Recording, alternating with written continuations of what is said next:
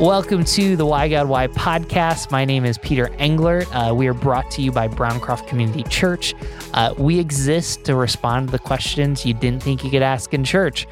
I am hosting solo today, but I am here with our fantastic producer, Dave Bodie. We are here with Courtney Wilson. Courtney is a blogger. She works in marketing, and she also hosts her own podcast, which mine will come out. She interviewed me in July, for July. And she's responding to the question, why do people believe so many lies about themselves? Courtney, welcome from the great city of Cincinnati.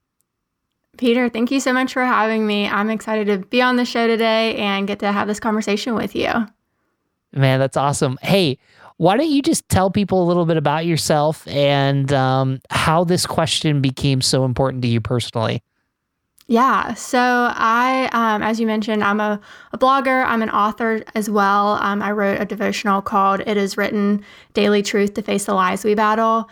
And the way that this kind of filtered into my story is I grew up going to church, and I didn't really understand how to have a personal relationship with Jesus until the end of college. And so at that time, it kind of got brought to my attention through small groups that maybe there's some lies that I've been believing about myself, such as like I'm not good enough, or I could never achieve XYZ. And I realized that I believed a lot of lies about myself, whether it's through insecurity or through other people saying negative things to me.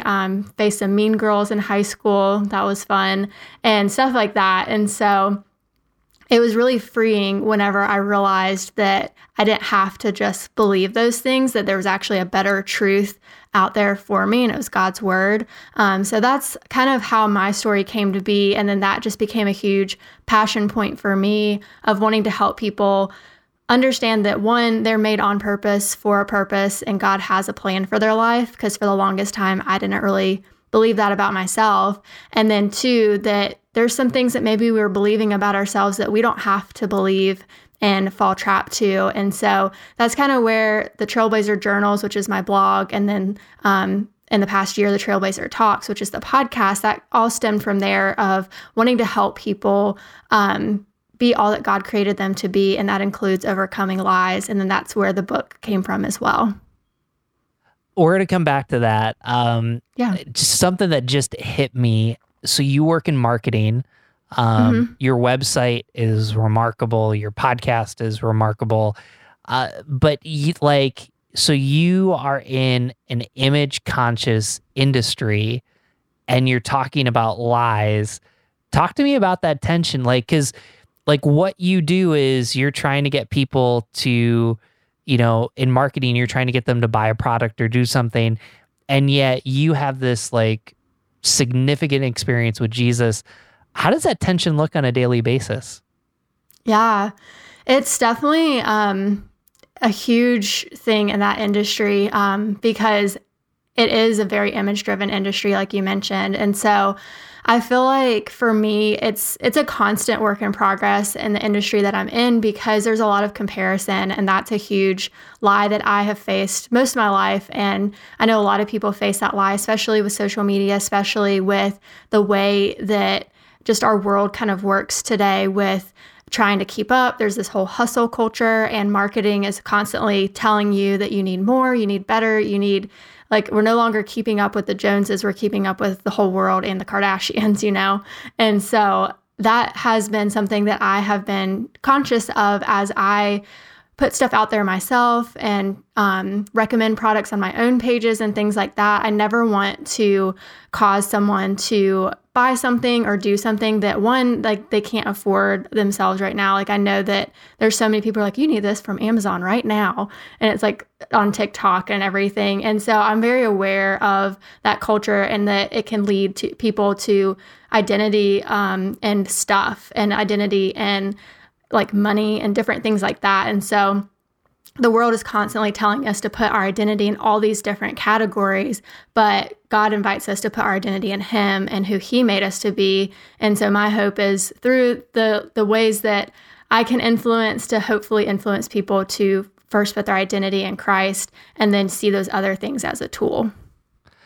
Man, that's really good. So let's back up. Courtney shows up to this small group, and all of a sudden she becomes aware of these lies that she believes. Help us understand, what were you doing that maybe you didn't know that you were responding to those lies, and maybe specifically like what changed along the way in the process when you were aware of those lies? Yeah. So I think growing up, I just didn't realize the different ways I kind of had insecurities that I knew I had the insecurities, but I just thought everyone has insecurities and that's just how we live. I didn't realize there was another option and there was a way to overcome those. And so for me, in high school, whenever the mean girl situations were happening and stuff like that, and then in college, whenever I'm trying, you go to college, you're like, find yourself, try to figure out what are you here for?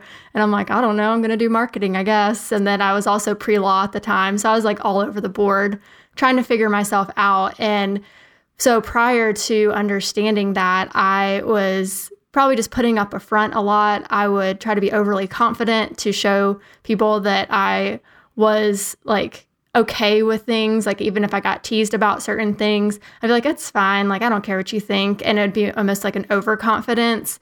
And then as I realized that I don't have to act that way, or I don't have to put up a front, I can be myself and people can like me for who God made me to be. I think it just softened me a lot, and not in a like people can walk all over me type of sense, but more so of because I'm confident in who God made me to be, other people then see that, and the negative comments will always come, unfortunately, I think, but we don't have to let them affect us the way we did before we knew what God said about us.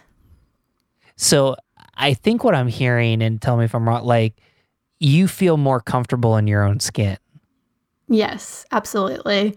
Yeah, definitely before I don't think I felt fully comfortable in my skin. I think I felt like I had to prove myself, and especially like in high school, I had moved from Cincinnati to a small town in Alabama. All of a sudden I was the Yankee. I was getting teased for, just being the new kid and everything, and trying to find where I fit in at this high school and wanting to prove myself. And I had this whole goal after high school, going to college, is like, I'm going to go to college in a big city and I'm going to prove everyone wrong and stuff. And so that mindset shifted as I got older and realized like, oh, I don't have to prove anything to anyone. Like I am confident in who God made me to be, and He has a purpose for me. So I just have to stay focused on that. And most of the time, people aren't looking at you as much as you think they are. So you bring up this tension because I think sometimes people think that Christians are unambitious and they're, just kind of weak. And there's positive stuff to that because like the Bible says so. But what I hear from you is like, you're ambitious. And what's the line of healthy ambition, using the gifts and talents that God has given you, to what you're talking about, like prove itself? Like even personally, what does that look like for you right now as you kind of process, hey, am I just being ambitious because I believe this is what I'm supposed to do?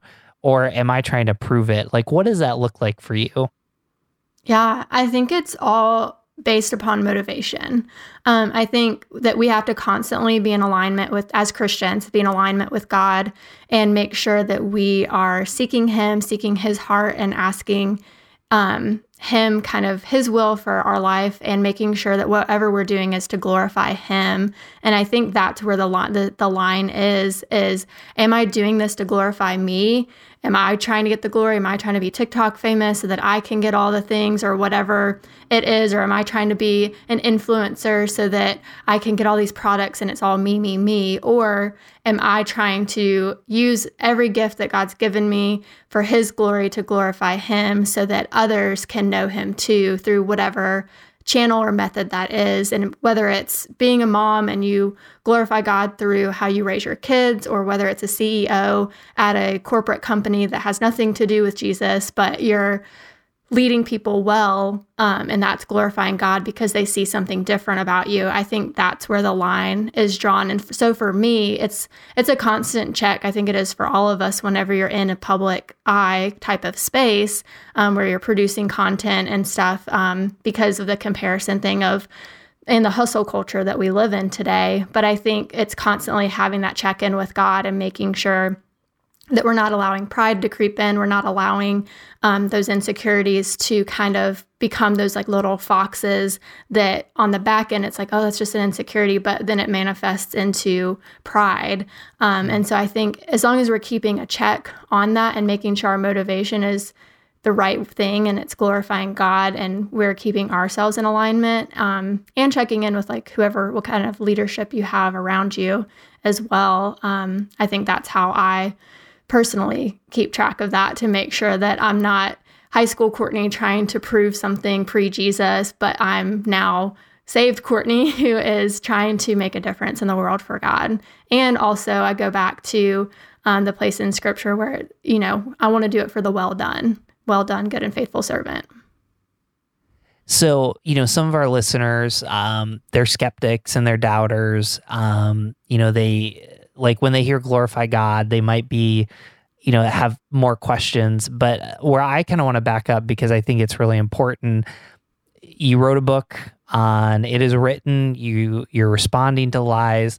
Like, what are some of the lies that you encounter that, it's almost like you swim in this water, but you don't really know that this water is going to it can be really damaging. What are some of the lies that you've encountered with people that they deal with? Yeah. So where that book really stemmed from was in Scripture in Matthew 4, 1 through 11. And it's where Jesus is in the wilderness and he is facing his own lies. Satan comes to tempt him, and there's kind of several different things that Satan says to him. And he even throws Scripture at Jesus and tries to kind of confuse him. But thankfully, Jesus already knows Scripture. And so that was where that all stemmed from, of learning that I could use Scripture to overcome the lies. But when studying that, I realized there's kind of different lies we face, whether it's around identity of self, like who am I? Who is God? Like, what is his identity? And then just our purpose. And so those are kind of the three main areas that I often talk about with people or hear that they struggle with. A lot of times it's, well, I don't know if I'm good enough for this, or I don't think I could ever do this, or I'm just confused. And so there's a lot of lies that are around our personal identity, and then also around, well, how could God do that if he's really God? Or who is God to say X, Y, Z? Or did God really say this? Which is the same lie that Eve faced in the garden. And so those are kind of two main things, is identity for yourself, and then who is God, and then just around purpose as well, of like, what was I made for? What on earth am I here for? What am I supposed to do in this world? And what career am I supposed to have? So those are the biggest areas that I feel like I hear people having questions and doubts about, and often not even realizing that they're believing those lies or insecurities or labels, or maybe it's something that someone said to them years ago, but it stuck with them and they always remember, well, so-and-so said this, so I have to make sure I do this. And so they live their life because of that one lie that was spoken to them. You mentioned before about popularity, because I feel like that is like currency. So it's funny, I'm like an old millennial. So there's a little bit of we don't care, but we really do care kind of a thing. Are you a millennial or Generation Z? I'm a millennial. I'm smack in the middle. I turned 30 this year. So hey, I'm the one that gets, thanks. I get made fun of by the Gen Zs of the we're chuggies, and I wear the skinny jeans and I don't have the middle part. So that's the Gen Z thing that they make fun of millennials for the women.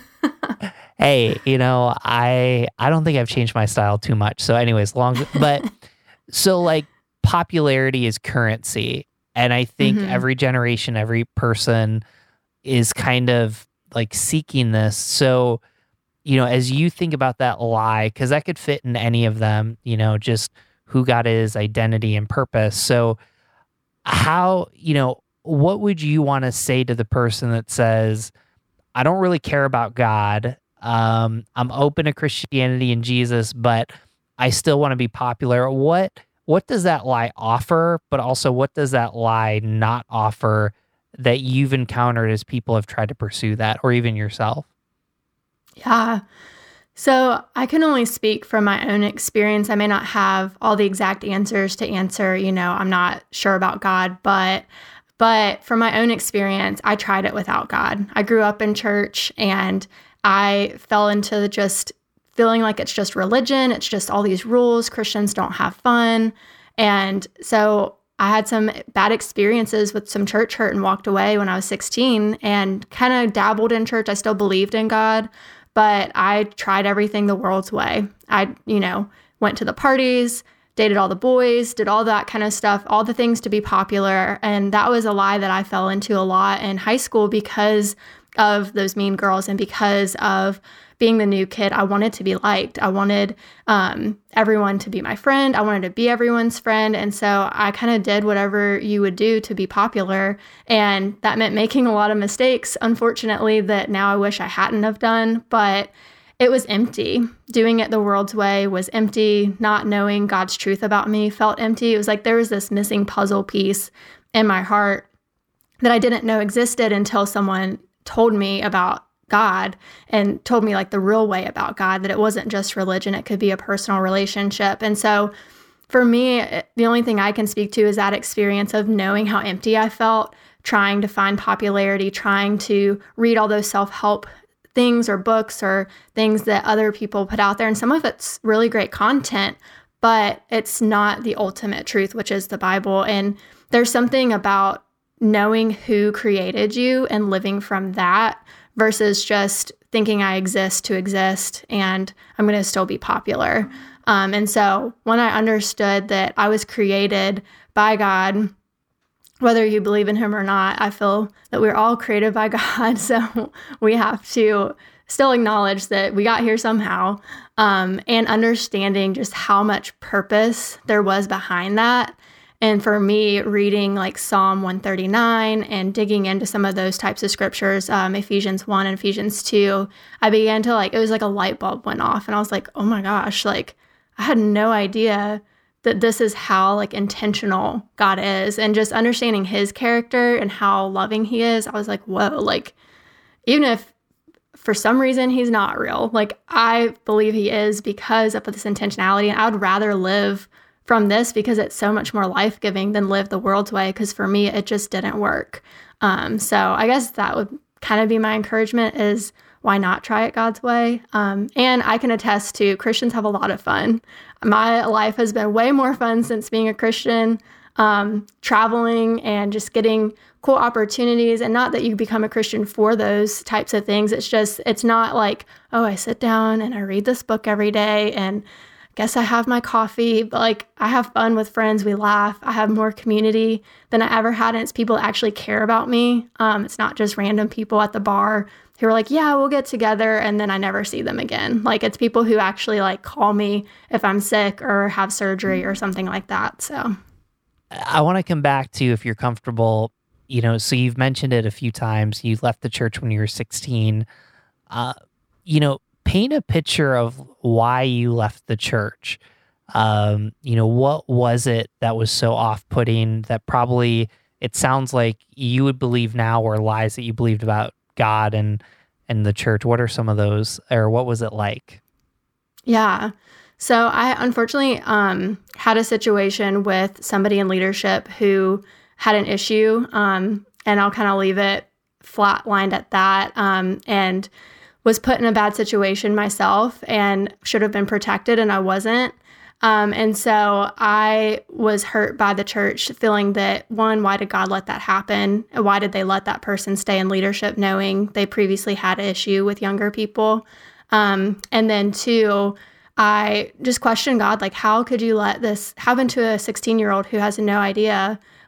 They trust the church, they trust church leadership. And I was going through some hard stuff in high school at the time with a boyfriend, and I just felt extremely betrayed by the church. And so that was really hard for me to overcome, because I felt like if this should be the safe place, then why would this happen? But what I didn't realize at the time is the verse, John 10:10, that the thief comes to steal, kill, and destroy, but I have come to give them life and life to the full. And humans are human. Broken humans do broken things. And that's what I realized as I got older and was healed from all the trauma that happened through that situation, and realized that I can't determine like who God is based upon humans because humans are broken. And so I realized at the time it wasn't that God let or didn't let that happen. It was that there's just humans do broken things, and God protected me as much as he could through all of that. And later used it, just like in Genesis 50, I think it's 50:20, where it says, you intended this for harm, but I used it for good. And so for me at the time, not understanding what a personal relationship was like with Jesus, and I was broken too at the time. I didn't know what it meant to really follow Jesus. I was doing all the wrong things at high school and trying to do the things I talked about earlier of people pleasing and all of that. And so it was just overall, I think we put a lot of faith in humans when we should be putting our faith in God. And that's when church hurt can happen, is that we expect humans to play the role of God sometimes and to not have any flaws. So I'm sure you're talking to a lot of people right now. That was very courageous for what you shared. And, I'm sorry and I appreciate that. Let's say that there's someone that's still, hurting, whether it's trauma, whether it's broken faith, and just, hey, like, I don't trust the church and I don't believe that, Jesus might be real, but the way that these people live it out is so wrong. What would you say to them? I would say don't give up on your faith. That's kind of what I did. I didn't give up fully on God. I definitely stepped back. I didn't want to live like a lukewarm, pretend Christian faith and keep going to church on Sundays. But I just kept looking until I found, and I studied for myself, I found out what was the church really supposed to be like in Scripture. Like I went to Acts and Romans and kind of did some studying there and just kept seeking God and kept praying. And I know I had people praying for me too over those years. I know my mom prayed for me for like 7 years for me to come back to God and come back to church. And those prayers got answered. And the way that I ended up coming back to church is I went to the University of Alabama for college, and I tried every church in town. I even tried just any church that I could find in town. And I was just looking for community and looking for relationship and not religion. And at the time, I didn't know that's what it was called. I had read a book by an author called Jefferson Bethke, and the book was called Jesus is Greater Than Religion. And that really helped me come back to church as well. But at the time, living in the Bible Belt, as they call it in the South, it's hard because there's a lot of churchy people, but not a lot of like deep relationships with Jesus, which is unfortunate. But someone I worked with at a restaurant my senior year of college, she invited me to church, and it was a college service. It was really casual. And I just walked in and noticed something so different about everyone. Everyone was joyful. It wasn't just like, okay, we do this and then we do that and then we do this. It was like, people were like, hey, how are you? Like actually trying to get to know me. And so this is a churchy term, but you'll hear it sometimes in the church world called life-giving.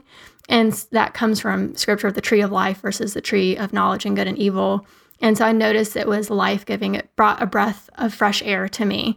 And when I studied in Scripture and I learned for myself who Jesus really is, who God really is, I looked for those characteristics in people. And those were the kind of people I wanted to hang around. And I looked for a church that represented and portrayed those characteristics. And I think that there's different churches for different people. And you kind of have to search around and find the one that makes you feel at home in that way. So let's kind of back up. Let's get personal. I mean, you've been, extremely authentic and extremely real. What does it look like when people believe lies about themselves? Like how do they work? How do they do relationships? You've talked about people pleasing. There's a fine line between being generous and open and pleasing people. Like, what are some of as you've, written this book and as you've talked with people, you're like, there might be a lie that they're believing. Help our listeners with that. Yeah. So I've kind of mentioned a few times that one of the biggest ways is insecurity. But some things that I haven't mentioned is like doubt or hesitancy in certain things. Like if you are going to apply for a job, you're like, well, I just don't think I can do it. Like, I don't know. Like, there's probably some reason you're believing you can't do that or you can't do that job, or like second guessing, or maybe there's a lack of confidence, or like I had like an overconfidence. Like you feel like you have to constantly prove yourself to everyone. And then sometimes it comes through in some of our mental illnesses, such as anxiety or depression. I've struggled with both of them. And usually whenever I'm at kind of the height of those struggles, it's often a lie that like crept back in, or an insecurity or some event in life that had lies attached to it, that kind of aided that fuel in my head. So with anxiety, it's usually there's some type of lie of fear of the future or fear of something. It's a fear-based thing. And then with depression, a lot of times it is related to your identity of feeling like, well, I'm not good enough. No one wants me. No one likes me, all of that. And so those are kind of some of the ways that if you feel like you have any of those present in your life, that you can start to see, is there any lie or label or insecurity or negative words that someone's spoken to me or I've spoken to myself? Because sometimes it's ourselves. We can be our own worst enemy sometimes with the negative self-talk, with that kind of what people call the inner critic in our head of like, oh, how could you have done that? That was so stupid. Like, And so I think just evaluating your own thoughts and evaluating what people have spoken to you. But I think if you're kind of feeling those different things or feeling extra insecure all of a sudden, then maybe there's a lie that you may have been believing or that's kind of rooted itself somewhere in you, that you need to like uproot and address. Well, like let's just take the lie, no one likes me. So like you could, no one likes me, so I'm not even going to try to get to know other people. So you sit by yourself at work. You go to church and you sit in the back corner, and like it's kind of a self-fulfilling prophecy. See, no one really likes me.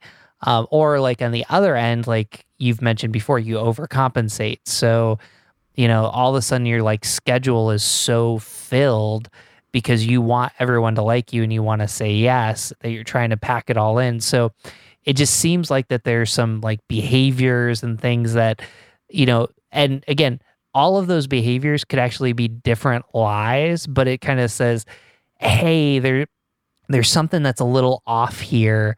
And, just, it seems like it's the air that we breathe. That's kind of what I'm picking up from what you're saying. Yeah, it can definitely be that way sometimes. And usually it's like, I think of it kind of like little seeds that turn into plants that can turn into trees. It's like these little seeds of doubt or these little seeds of whatever can get planted in us, and words are powerful. I mean, we all have, I don't know who came up with this saying, like sticks and stones will break my bones, but words will never hurt me. But I'm like, that was a total lie, because words have been the biggest thing that have hurt me in life at times. So, but those words are like little seeds, and they get planted in us somewhere along the route, whether it's ourselves or whoever, and they grow. It's like you said, like you start kind of feeding into that lie, like, well, I'm just going to go sit by myself, or I'm just going to not reach out to anybody. It's like you're watering that seed, and before long, it's like it's this whole tree, and now it's like this whole root system inside of you that you have to be willing to recognize and uproot. It's interesting today, so I do like 3 interviews at a time just to be helpful. So we interviewed this guy named Jeff Holsclaw. His podcast is coming out, and he says why reading the Bible and prayer is not enough. And it just kind of, you've quoted the Bible a ton, but I don't want to I don't want to assume anything. You've talked about like the importance of community. It even sounds like you've probably at some point pursued therapy, and in some ways that's probably changed the way you've read the Bible to actually hear what it has to. I mean, walk us through that, because it sounds like, you've had some very difficult and traumatic stuff in your life, and it just seems like, yeah, hey, read the Bible and pray, but it also seems like there's some other support you need. So, I mean, help people who are kind of hurting and going through that. How have you healed with the support of others? Yeah, I would definitely say it's not just the Bible and prayer. Like, we need community. we need other people around us. And if you need to go to therapy, there's nothing wrong with that. I go to therapy. I still go because it's helpful to talk to my counselor and just have that third party like person who is non-biased, who you can just talk to about life. Because if I go talk to my best friend, she's going to say stuff from her perspective of knowing me, or if I talk to my mom or dad or whoever.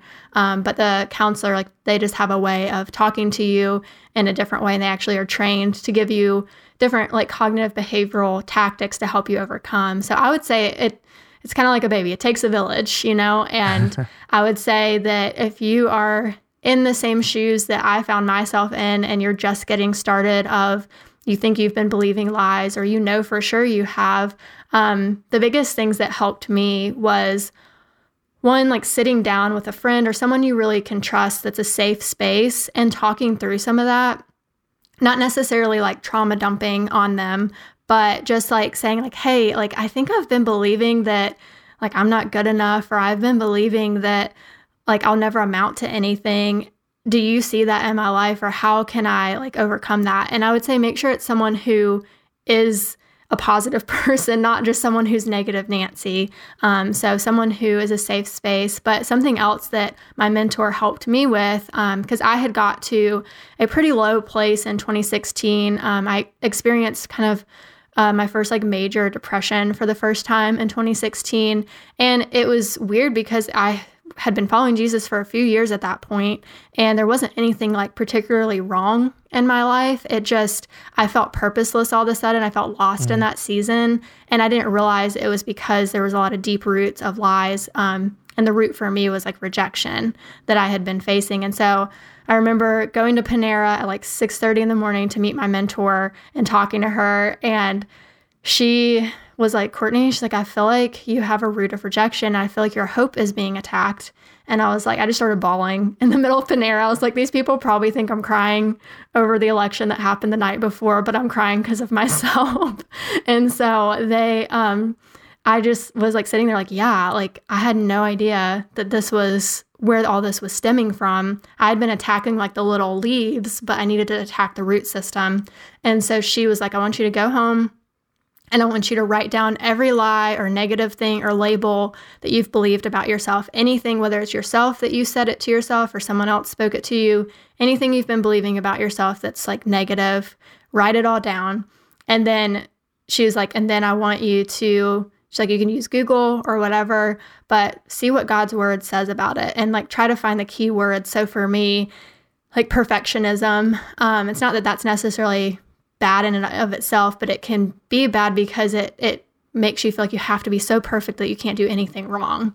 And so I went through scripture to find, well, what does God say about this? And Google's a really good friend sometimes because it helps you just find the key words. Like I Googled, what does God say about love? What does God say about peace? And so that was an easy way. And that's kind of how my book came to be too. And that's what it's based around, is these different like feelings or lies that we base things in our life on, and you can flip to that to find a quick scripture.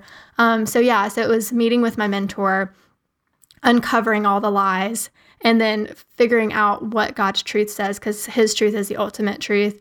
And then after that, then it's a daily practice. I would put Post-it notes on my mirror when I was getting ready that said like, I'm a child of God, like I'm a peculiar treasure, like I am fearfully and wonderfully made, all the different scriptures. And that may sound very Christianese to someone listening who's like, I don't know what that is, but it's all in scripture, and it's all, the more you dig into it, the more beautiful it really is. But just having those, some people call it a positive affirmation, but in the Christian world, I would just call it speaking scripture over yourself. And it's those positive statements from God's word.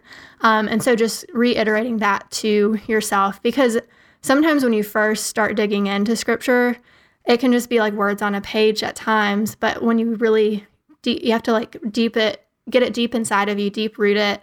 And then it's kind of like, I compare it to like when someone's training for the military, they go to like basic camp and basic training, and they're learning how to use the weapons, they're learning how to fight, they're learning how to do all of that. And that's the same with scripture, because scripture is a double-edged sword. It is a tool and it is a weapon. And so we have to train the same way and really get to know that deep down in us so that whenever we do face a lie later on down the road, we can immediately dismiss it in our head, knowing like, no, that's not who God says I am. So those are some practical ways. And then just making sure you're surrounding yourself, like your most inner circle of people, that you're surrounding yourself with really great people, that they're good people who are positive Christians. If you're a Christian, making sure you have like those core people that can speak into your life in a positive way, because that's really important too. Because if you're around a lot of negative people who are speaking negative and they're struggling with that as well, then it's going to be really hard for you to pull yourself out of that. So kind of examine, do some inventory of who you're surrounding yourself with, what environments are you in, and then make sure you have like those community type of people to help you through that. So I want to kind of back up. Did you find a mentor and a therapist and then become a Christian, or was it you became a Christian, pursued a mentor and therapist? I mean, what was the rhythm of that?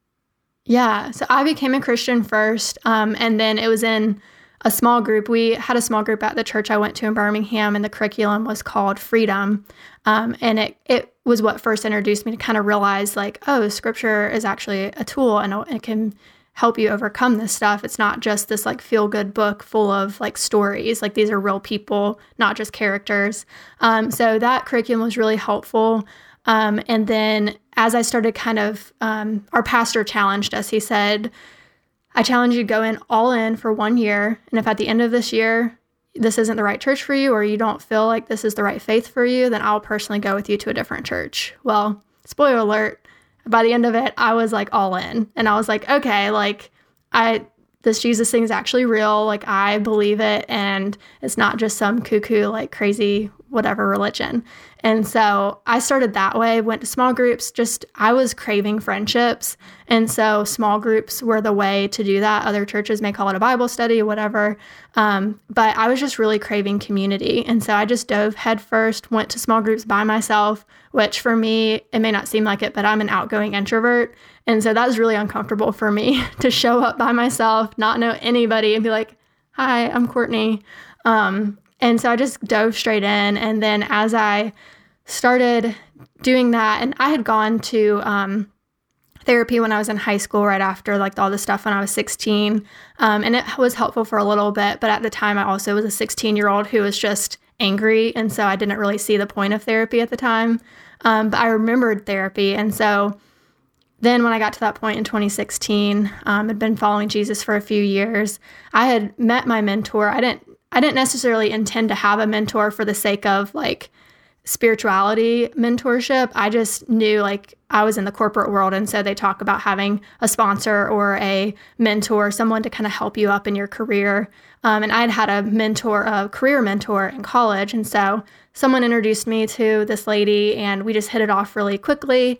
And she just became a mentor in my life, and a safe place for me to talk about things with. And she has a lot of wisdom, and so I trusted her wisdom. And then through a small group, I met someone who was a counselor, and I was like, you know what? I think I'm going to go back to counseling because I think I just need some tools in my tool belt to really help me like fully get the grasp of this. And so that was kind of the cadence of how I like became a Christian, and then like met my mentor through small groups and through random people at church, and then made the decision on my own to go to therapy just because I knew it was helpful.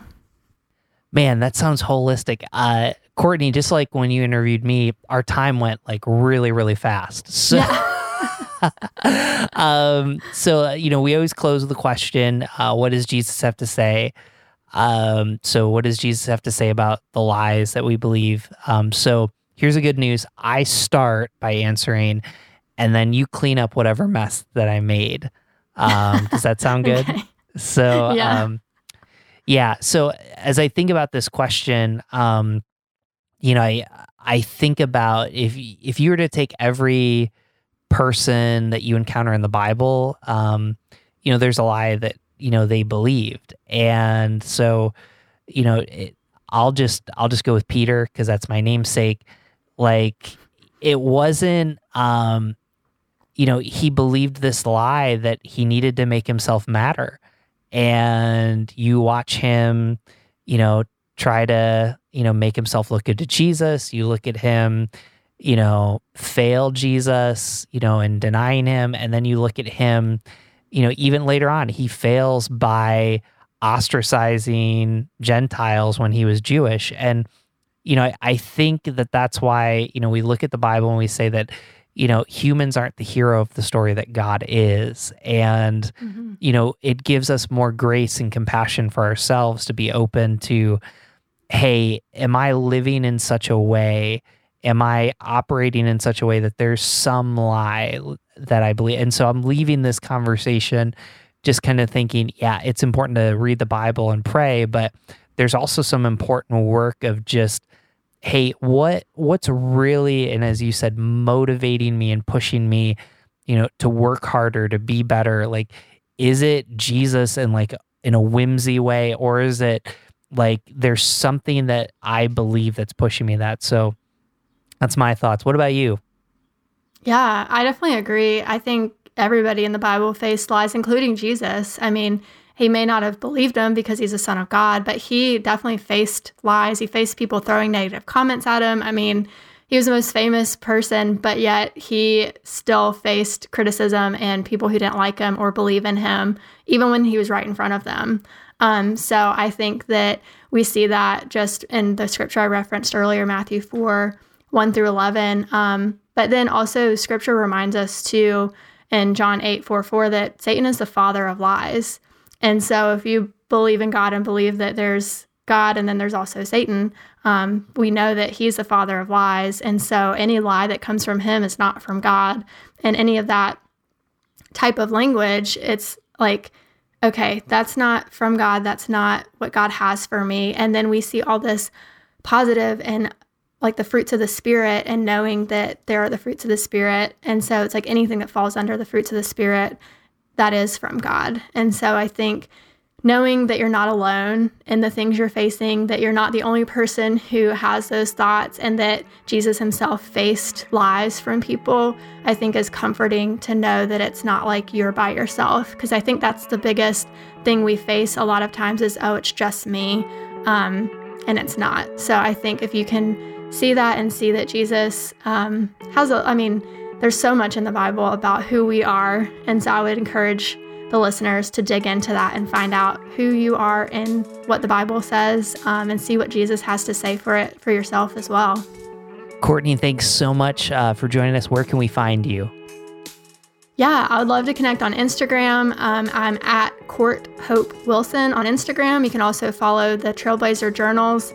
That's also the same handle on Instagram, or you can connect with me on my website, CourtneyHopeWilson.com. Awesome. Thanks so much for having me. Yeah, and the best way to get a hold of us, don't miss a podcast. Go to whygodwhypodcast.com and subscribe. We appreciate you joining us. Have a great day.